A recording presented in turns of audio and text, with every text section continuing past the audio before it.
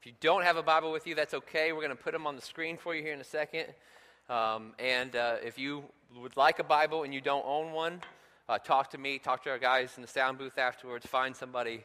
We'll get you a copy of that because we believe it's that important. One quick announcement before we jump into Philippians 1 this morning. Every Wednesday night, we have a midweek prayer time and Bible study. And there's a good core group that comes to that every week, but there's a lot of people who don't take advantage of that. And this week especially, I want to encourage you to just kind of take the time to be here this Wednesday night. We have a guy coming from he's the European consulate, if you will, to this group called Pioneers. And part of his job is to train Arab pastors in Muslim countries. Right, so this guy's on the front lines. These people that he's training on the front lines, these are countries that are very hostile to Christianity. And this guy trains them, he prepares them, and he gets them ready for that work. And he's going to be here Wednesday night at 6:30, talking about that kind of work, talking about things he's been exposed to and seen, and ways that we can pray for them. And it's a great sort of alignment with our Good Friday service coming up next month, in which we will pray for the persecuted church. So. If you've never tried a Wednesday night out before, give that a shot. Also, Pastor Mark sends his greetings to all of you. It's spring break around here, so I'm really, really excited that all of you are here because I wasn't sure anybody was going to be here today. But they're off on a family getaway, and he wanted me to say hi to you. So if you have your Bibles open, look at Philippians chapter 1. If not, we're going to throw on the screens for you. I'm going to start reading in verse 20. For I fully expect and hope that I will never be ashamed, but that I will continue to be bold for Christ, as I have been in the past. And I trust that my life will bring honor to Christ, whether I live or die. For to me, living means living for Christ, and dying is even better. But if I live, I can do more fruitful work for Christ. So I really don't know which is better. I'm torn between two desires. I long to go and be with Christ, which would be far better for me, but for your sakes, it is better that I continue to live. Knowing this, I'm convinced that I will remain alive so I can continue to help all of you grow and experience the joy of your faith. And when I come to you again, you will have even more reason to take pride in Christ Jesus because of what he is doing through me. Let's pray really quickly. Father, we thank you for this opportunity today, God. We thank you that this is your word and these are your people. God, this is your day and your hour. All of it is you. And so we just pray now that you'd push me aside, you'd push whatever distractions of life or baggage we've brought in this morning, God, and just that for these next few moments, you would reign supreme. You would be pleased with the words that are said and the decisions that are made, and that you would get all the glory from it. And we ask all these things in Jesus' name. Amen. Well, in his book, No Wonder They Call Him Savior, Max Lucado writes about one of the strangest crimes that occurred in our history. Thieves broke into a large department store in a major city, only they didn't take anything. Right? Not one item was missing. No money was removed. In fact, when employees came to work the next day, they couldn't even detect that someone had been there. Right? The store opened just like any other day, and it remained open for a couple hours before anyone even realized what had happened. Right? And what these guys had did was they had gone around the entire store and they'd switched the price tags. This was before barcodes and all that, so everything was done by price tags. And so they took a $395 tag off a camera and swapped it with a $5 tag that they removed from a box of stationery. They switched everything in the store. And for half a morning, the store operated as if nothing was wrong. Some customers got incredibly ripped off, and others got incredible deals. Right? Now, have you ever noticed how the value of things just kind of seem off? For instance, Friday I filled up my car with gas and it was $3.65 a gallon. That feels like way too high to me, right? But then I started thinking about some other liquids and what we pay for them. For instance, Dasani bottled water, right? It costs $1.49 for a 20-ounce bottle. That comes out to $9.59 a gallon. Aren't you glad your car doesn't run on water, right? Other liquids that you've probably purchased, Gatorade. If you do simple math, and if anybody knows me, I'm really mediocre at math, but if you do simple math, Gatorade comes out to more than $10 a gallon. Pepto-Bismol comes out to $123 a gallon.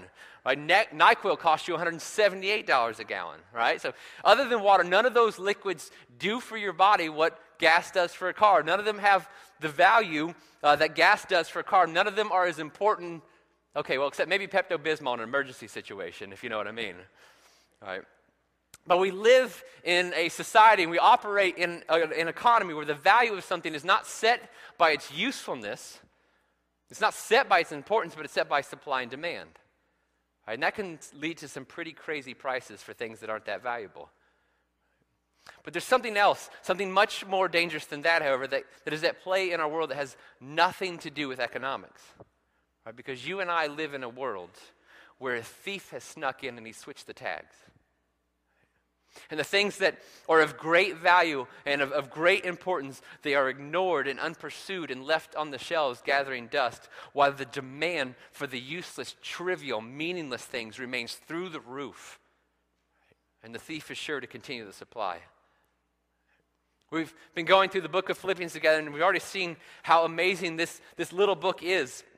And what's been amazing is both the things that Paul, who wrote this book, that has called these people to, but also how these things have played out in his life. Right? And so far in the letter, he has reminded them that their purpose for existence, right, the reason they are here is to bring much praise and glory to God. And last week we looked at how freeing that is, because Paul wrote this letter to the Philippians from jail, and while he was in jail, people were trying to harm him even more, and he was just untouchable. He was unbothered. In fact, he was rejoicing in it. He was rejoicing because Jesus was getting the glory. He was rejoicing because the good news about Jesus was being shared with others through his suffering, and so he was even taking joy in his suffering. Right? And today he's going to give us sort of a brief mission statement when it comes to his life and what has value and, more importantly, what doesn't. So let's pick it up. Let's look again at verse 20 and see what God has for us today. Verse 20 we read before. We'll read it again. It says, "For I fully expect and hope that I will never be ashamed, but that I will continue to be bold for Christ as I have been in the past. And I trust that my life will bring honor to Christ, whether I live or die." And now again, Paul is writing this from jail. Right? He's been put in jail because he was teaching about who Jesus is and what Jesus has done, and he was put in jail to deter him or stop him from doing that. Has that worked? Not at all. Right? Last week we saw where all the guards know about Christ because Paul told them.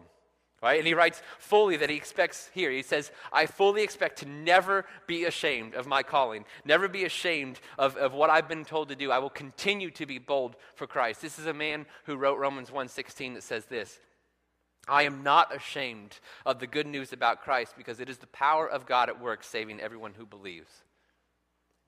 Paul's being really overt here. He says, listen, I'm a one-trick pony.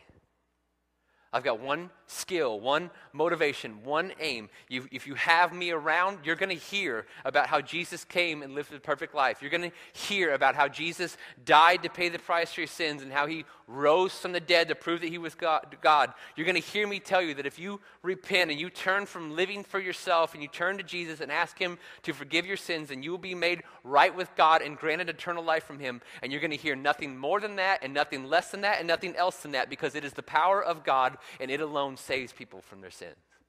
Right, so the Jews and the Romans and whoever else who didn't like it could throw him in jail. They could beat him and whip him and stone him. He wasn't stopping because he believed that if he stuck to that good news and that gospel, then whatever happened to him would bring honor to Christ. They could free him. They could cheer him. They could believe in the message he preached. Christ would get the honor. They could revile him and harm him and kill him based on the message he preached, and Christ would get the honor. So he's good either way. Paul's aim and his goal and his mission is to bring honor to Jesus in his life and in his death, however it may come. And we've already discovered together, as we've been going through this letter, how that kind of focus frees you from the overwhelming burden of chasing your own glory. Right, we've already discovered together how that kind of outlook frees you from the troubling burden of seeing yourself as a victim. Right? And today I want us to see how that kind of focus, that kind of mission, frees us from the suffocating, endless trappings of this life in this world that never pay off. Right? So listen to the focus delivered in the next verse. Listen to this again in verse 21. "For to me, living means living for Christ, and dying is even better." To me, Paul says, living means living for Christ. To live is Christ, he literally says there. Now, the Bible tells us that Jesus is our life. He is the author of it. He is the creator of it. He is the commander of our life. But Paul is not talking about Jesus' role here. What Paul is talking about is his own personal response to that truth. Paul's aim and desire and motivation is to share and serve and exalt and glorify and make much of Christ with his life. And here's this. That's the list. That's it. That's the motivation for everything he does. That's the prism through which he sees his world. That's the priority upon which he bases his decisions. To live for Paul simply means to make much of Jesus Christ.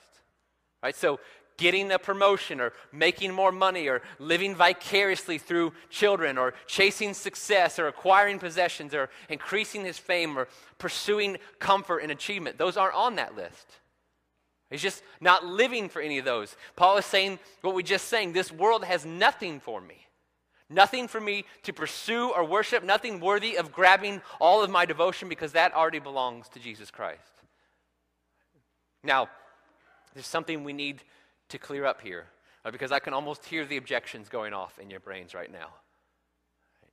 To state that this world has nothing for me, right, doesn't mean that I go live in a cardboard box and I never pursue my interests and I become a monk and shave my head and just quote scripture all day every day.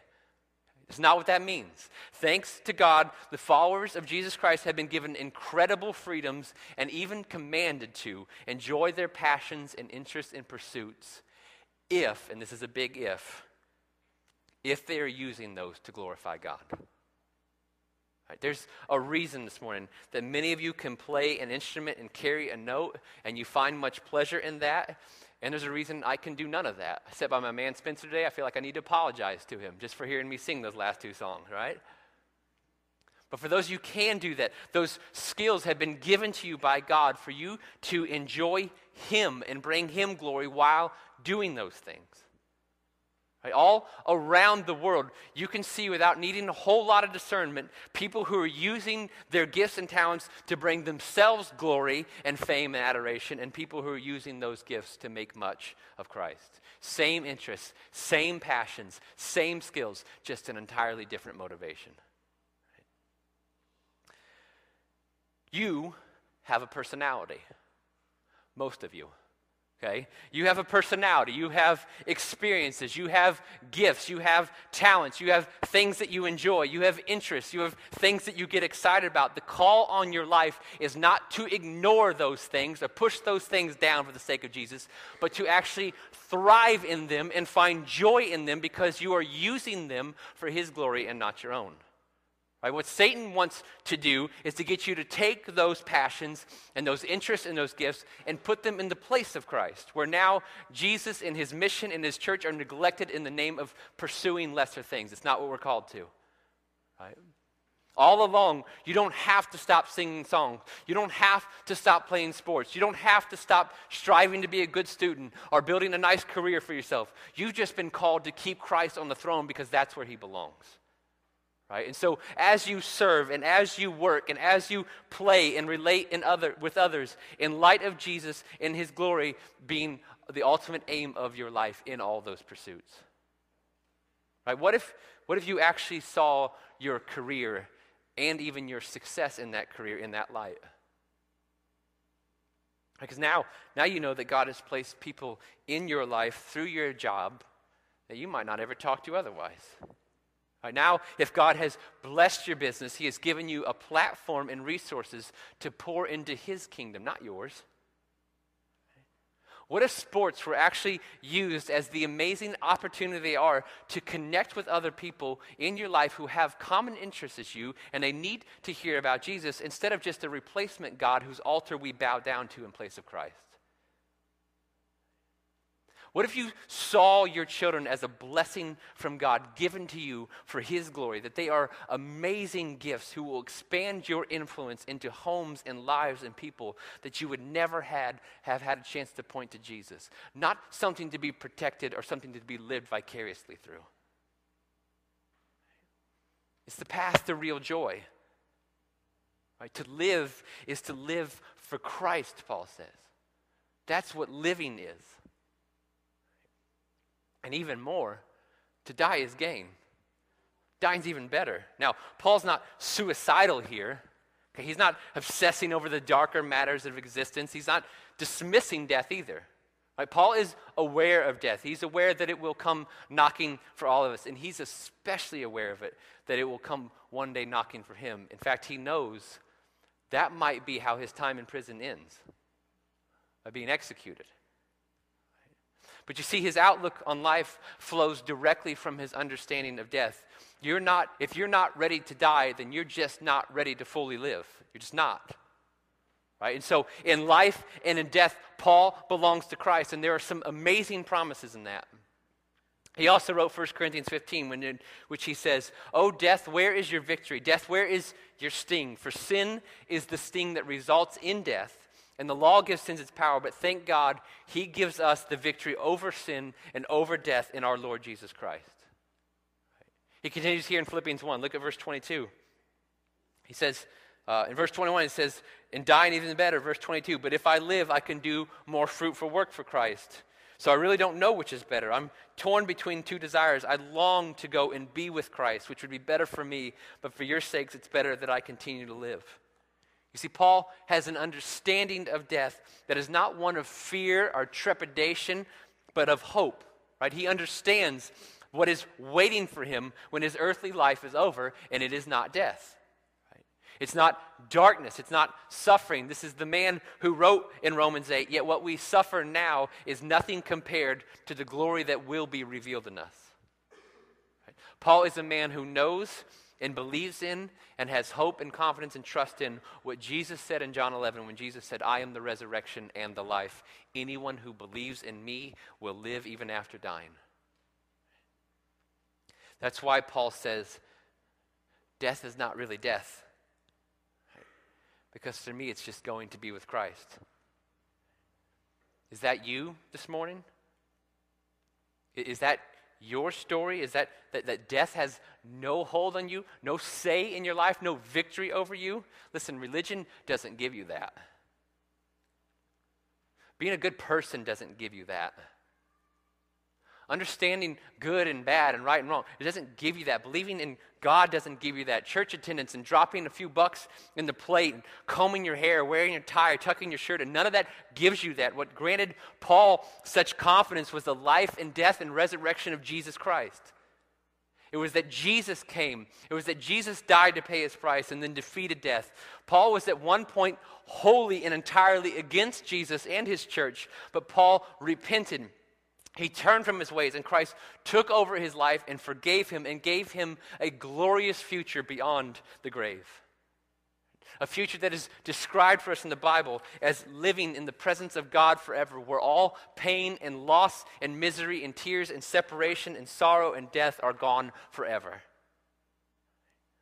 A future where everything is perfect, including us, because God is perfect and has made us perfect in Jesus Christ. A future beyond what we can imagine. A future better than anything that you can picture in your mind. A future guaranteed for us in Jesus Christ.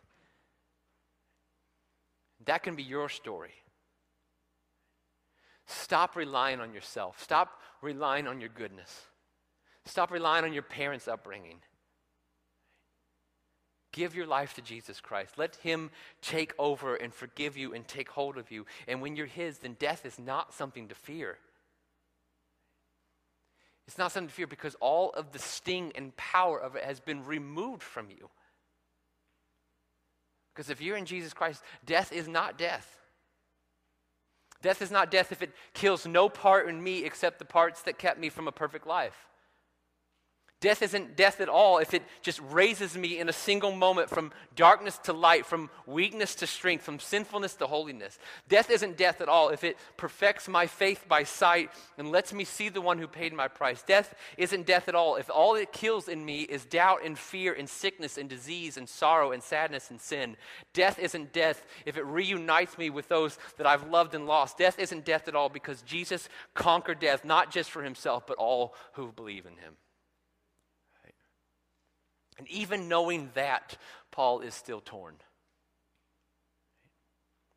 He's currently in chains. He's been beaten and whipped and stoned. He's endured persecutions and sufferings and personal attacks. And waiting for him is a place with no pain and no misery and no chains. And yet he can't even focus fully on what's best for him.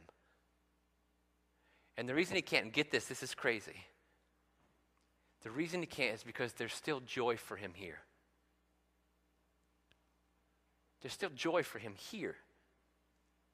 That while Christ grants him breath here, he has the joy of making much of him. And so he can still influence the church. He can still tell others about Christ. He can still fulfill his God-given purpose for existence to glorify God. And he's just not content, not now, not ever, with having that joy remain a single solitary experience. Look at what he says in verse 25. He says, knowing this, I am convinced that I will remain alive so I can continue to help all of you grow and experience the joy of your faith. Now we're getting somewhere. Okay.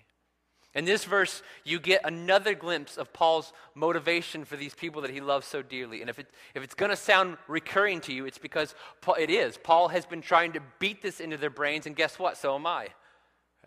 A huge part of Paul's motivation in being okay with waiting on the future that is guaranteed him is that he can help the church grow and hear these words as strongly as they are. He can help them experience the joy of their faith. Now, I want you to listen for a second to something else that Paul wrote in another letter. This is Paul retelling what has happened to him in his life as he's tried to make much of Jesus. Listen to these words. He says, I have worked harder, been put in prison more often, been whipped times without number, and faced death again and again. 5 different times the Jewish leaders gave me 39 lashes. 3 times I was beaten with rods. Once I was stoned. 3 times I was shipwrecked. Once I spent a whole night and a day adrift at sea. I have traveled on many long journeys. I have faced danger from rivers and from robbers. I have faced danger from my own people, the Jews, as well as from the Gentiles. I have faced danger in the cities and in the deserts and on the seas. And I have faced danger from men who claim to be believers but are not. I have worked long and hard, enduring many sleepless nights. I have been hungry and thirsty and have often gone without food. I have shivered in the cold without enough clothing to keep me warm. And besides all this, I have the daily burden of my overwhelming concern for the churches. Who is weak without me feeling that weakness? That man with that story and that resume says, I think God's keeping me alive so I can help you discover the joy of your faith in this life. You know what? If I were honest, there'd be a big part of me that'd say, you know what, Paul? Thank you, but I'm good. Because if that's your version of joy, my joy quotient is plenty full, thank you very much. And if you're honest, you'd say that too, wouldn't you? You're not volunteering for that. Not willingly. Right, but what I want to argue to you today is that Paul has discovered in his life and in his existence something that is so rare and yet so beautiful, something that we so rarely come across. Paul has had his eyes open to a truth that so many of us will live all of our days and miss out on. And that is this: the truth about you is that you don't know the truth about you. The truth about you is that you don't know what's best for you. The truth about you is that your voice should be the last voice you're listening to. The truth about you is that you constantly settle for less than what is available to you, and all the while you have actually convinced yourself you're chasing what you really want. Here's how C.S. Lewis put it. He said, God finds our desires not too strong, but actually too weak.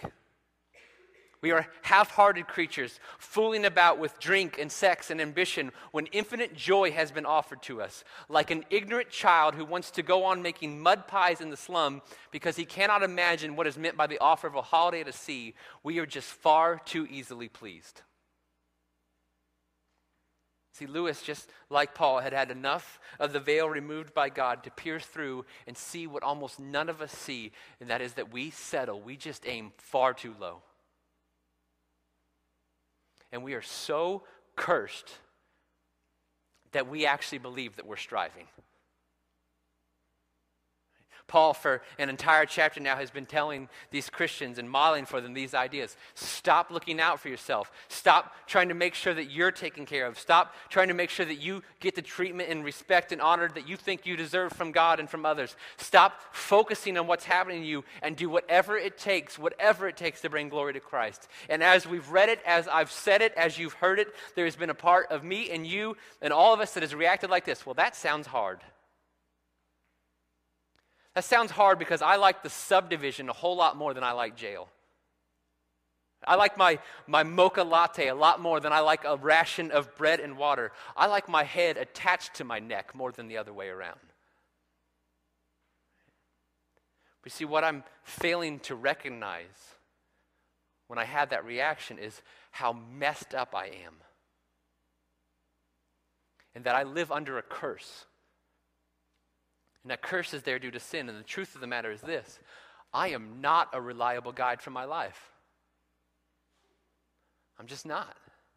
I might be the loudest voice in my life. I might be the most influential voice in my life. I might be the hardest voice to ignore. But none of that changes the fact that it is an ignorant voice.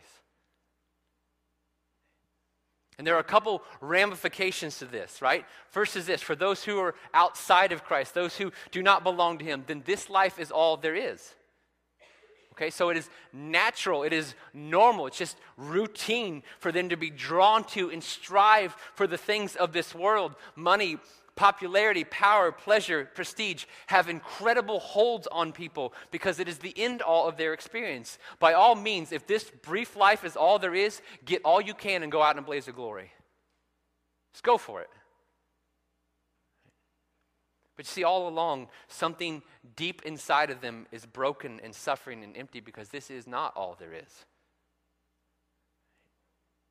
And every now and then there's a glimpse, just a ray of hope.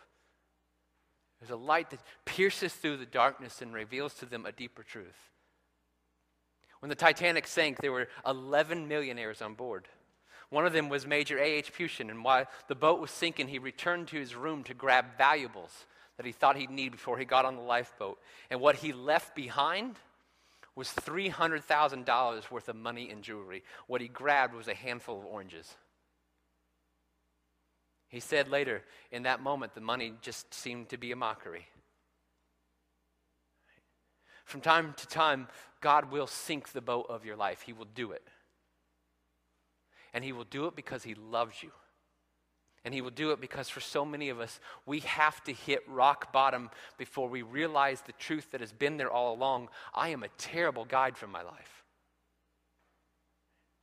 All around our world, you hear this lie being spread and promoted. Look out for you. Make sure that your needs are met. Pursue your happiness. Make sure you give to yourself as much as you give of yourself. You can't be a happy person without taking care of you. Well, congratulations. If you live that life, you just guaranteed yourself a completely unsatisfied, unfulfilled life devoid of any lasting joy. I mean, if wealth and power were actually meant to fulfill us, then how come it is never enough? If pleasure is what we were created for, then how come it doesn't last? If we were made for thrills or experiences or the experience of getting high, then how come people keep going back to drugs again and again and again and again until their lives are ruined or they are dead? If we were designed for comfort or security or fame or achievement, how come there is no rest in any of it? Each one of these vices, when we experience them, do not leave us fulfilled or joyous. They leave us with a huge gap and an emptiness and a desire for more, so we chase them again and again and again for all the same results. And I myself am perpetuating a cycle of destruction for me and those around me. All the while I'm finding no joy and no fulfillment, and yet I run back to them like a dog returning to its vomit. And all the while, I am so cursed that I not just say, but believe with everything in me that I should listen to me, that I should have control, that I should get to make all the calls in my life because I know what's best, despite a lifetime of evidence proving that to be wrong. Now, the second ramification is this. If you are in Christ this morning, this is still in you. Don't act like it isn't. Right? He who began a good work in you will be faithful to continue his work until it is finished on the day when Christ Jesus returns. That's what we were told earlier in chapter 1. Thank God for that, but the work is not finished. Your sinful nature is just as active as it always was. You've been given power in Christ. You've been given a way out, but don't act or carry yourself like it doesn't have an influence over you. You have not arrived. I have not arrived, and therefore I remain a terrible, terrible guide for my life. Left to myself, left to my own devices, I will pursue and desire and will long for the very things of this world. Left to my own devices, I will be convinced that I and everyone in my life has been placed here for my glory. Because regardless of where you are in your walk with Christ, we look at Paul's lot in life as he writes this letter, in jail, in chains, with people harming him, and we say, I don't want that. I don't want that. But yet as I say that and as I confess that, I must also be honest and admit this. In my freedom to go where I chose this week, in my ability to sleep in my climate-controlled bedroom, and despite the fact I don't even have a Band-Aid on this morning, much less scars and wounds, I guarantee that I experienced more stress and more frustration and more fretting and more angst and more worry this week than Paul did while he sat in jail and wrote this letter. Because the dirty little secret about me is that I have no idea what's best for me. What are you pursuing above all else? What voice is loudest in your life? There's only one path, one that leads to joy. Real, true, lasting, unbeatable joy. Joy that is not dependent on me or my circumstances or how others see me or how they treat me. Joy that is untouchable. It is unshakable. It is real, lasting, reliant joy. Because it has been given to me by the greatest power in the universe. Joy that flows from having more and more and more and more of Jesus Christ in my life. Joy that comes from having one aim in my life, and that is to make much of him in any way that I can with anything that he gives me. That pursuit, that life vision, that's what leads to joy. It leads to the best experience for you and your soul and for the souls of those around you. Jesus himself asked, what does it gain you if you gain the whole world and yet you lose your soul? He's not just talking about salvation there. It goes deeper than that because Jesus also said, listen, I have come that you may have life and have it to the fullest. Jesus' aim and intentions for you are to point you to who you were created to be fulfilled in ways that you never knew were possible, to get you to stop settling for the cheap thrills and pleasures and stuff and fleeting happiness that this world offers you, and to pursue joy. And yes, the only way to walk that path is to ignore you. Stop pursuing what you want to chase and pursue. Stop trusting yourself. Because let's be honest, you haven't been good to yourself, have you? Who's lied to you more? Who has hurt you more? Who has deceived you more? Who has worked to your detriment and loss more in your life than you have? No one. No one. So left to yourself, you will settle. You will pursue and acquire things that are far less worthy than what Jesus has for you. And all the while, here's the kicker, you're going to be convinced that you're getting a good deal. And we play to an audience of one. What God thinks of my life, what God desires for me, what God wants for me, what God brings my way. That's what's best for me.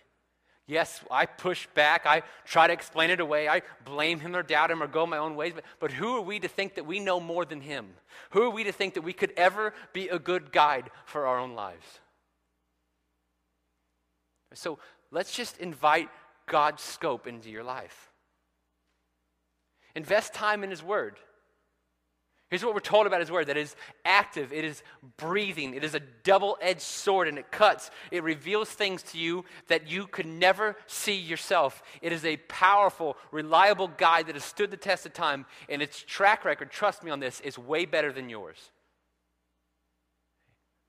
Spend time with him in prayer and just ask him, like David did, just to put his finger on things in your life that you didn't even know were there or you didn't even know were wrong. Ask him to remove the hold that you have on yourself.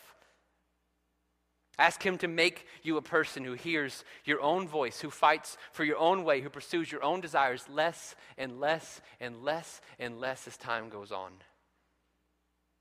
And ask him to make you into a person who wants to glorify and serve and exalt him more and more and more and more as time goes on. That alone is the path to joy. That's it. A joy that's unshakable, untouchable, that is lasting, it is permanent joy. In the year 79 AD, in the Roman city of Pompeii, the Mount Vesuvius erupted, a volcano, and it poured hot lava and volcanic ash all over the city. Over 2,000 people died that day. They didn't make it out of the city in time. They never saw it coming. The town was left abandoned for 1,700 years. In 1748, the site was rediscovered by explorers, and what they found was that the volcanic ash had actually mummified everything. It had preserved everything. And so as they dug down under the ash, Pompeii and everything in it was frozen just as it had been when the lava hit. And so what they discovery of one woman, was a very tragic tale. Her final position was preserved for all those years, and it was a difficult one for the explorers to handle. This woman's feet were pointed towards the city gate. They were pointed towards safety. They were pointed towards life. But frozen for all time, her outstretched arms and fingers were straining and reaching for something behind her. And what she was reaching for was still there, also mummified for all of history to discover. Just outside the reach of her fingers was a bag of pearls and jewelry. It's the last thing she ever clutched for. Friends, God has moved and he has worked and he has given and he's experienced great loss to lay before you this morning forgiveness and eternal life and purpose and fulfillment and wisdom and peace and joy. That's the offer. May God make me a person. May he make us a church. May he make us a people who stop reaching back, who stop desperately clutching for lesser things than what he has for us.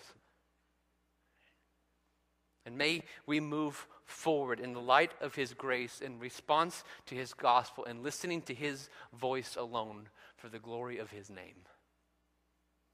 And stop settling. Let's pray.